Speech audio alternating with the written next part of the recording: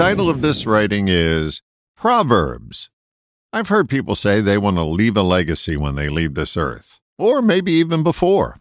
I have a different suggestion. Leave a proverb. Look how long they last. Aesop left us with a ton of them.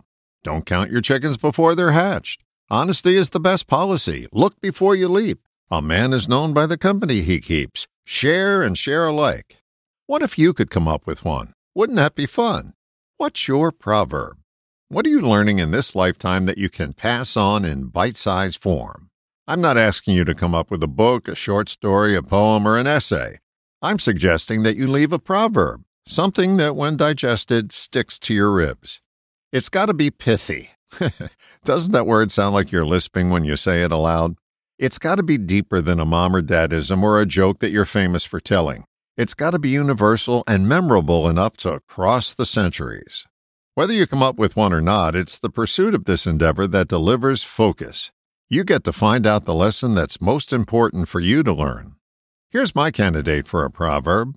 Know nothing, learn everything. I sincerely doubt it's going to be one of the most memorable ones, but it's meaningful to me.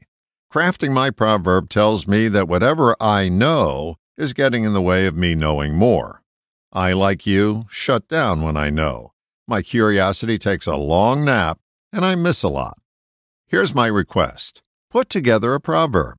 If nothing else, it'll show you what's important to you and illustrate the lesson you want to learn in this life.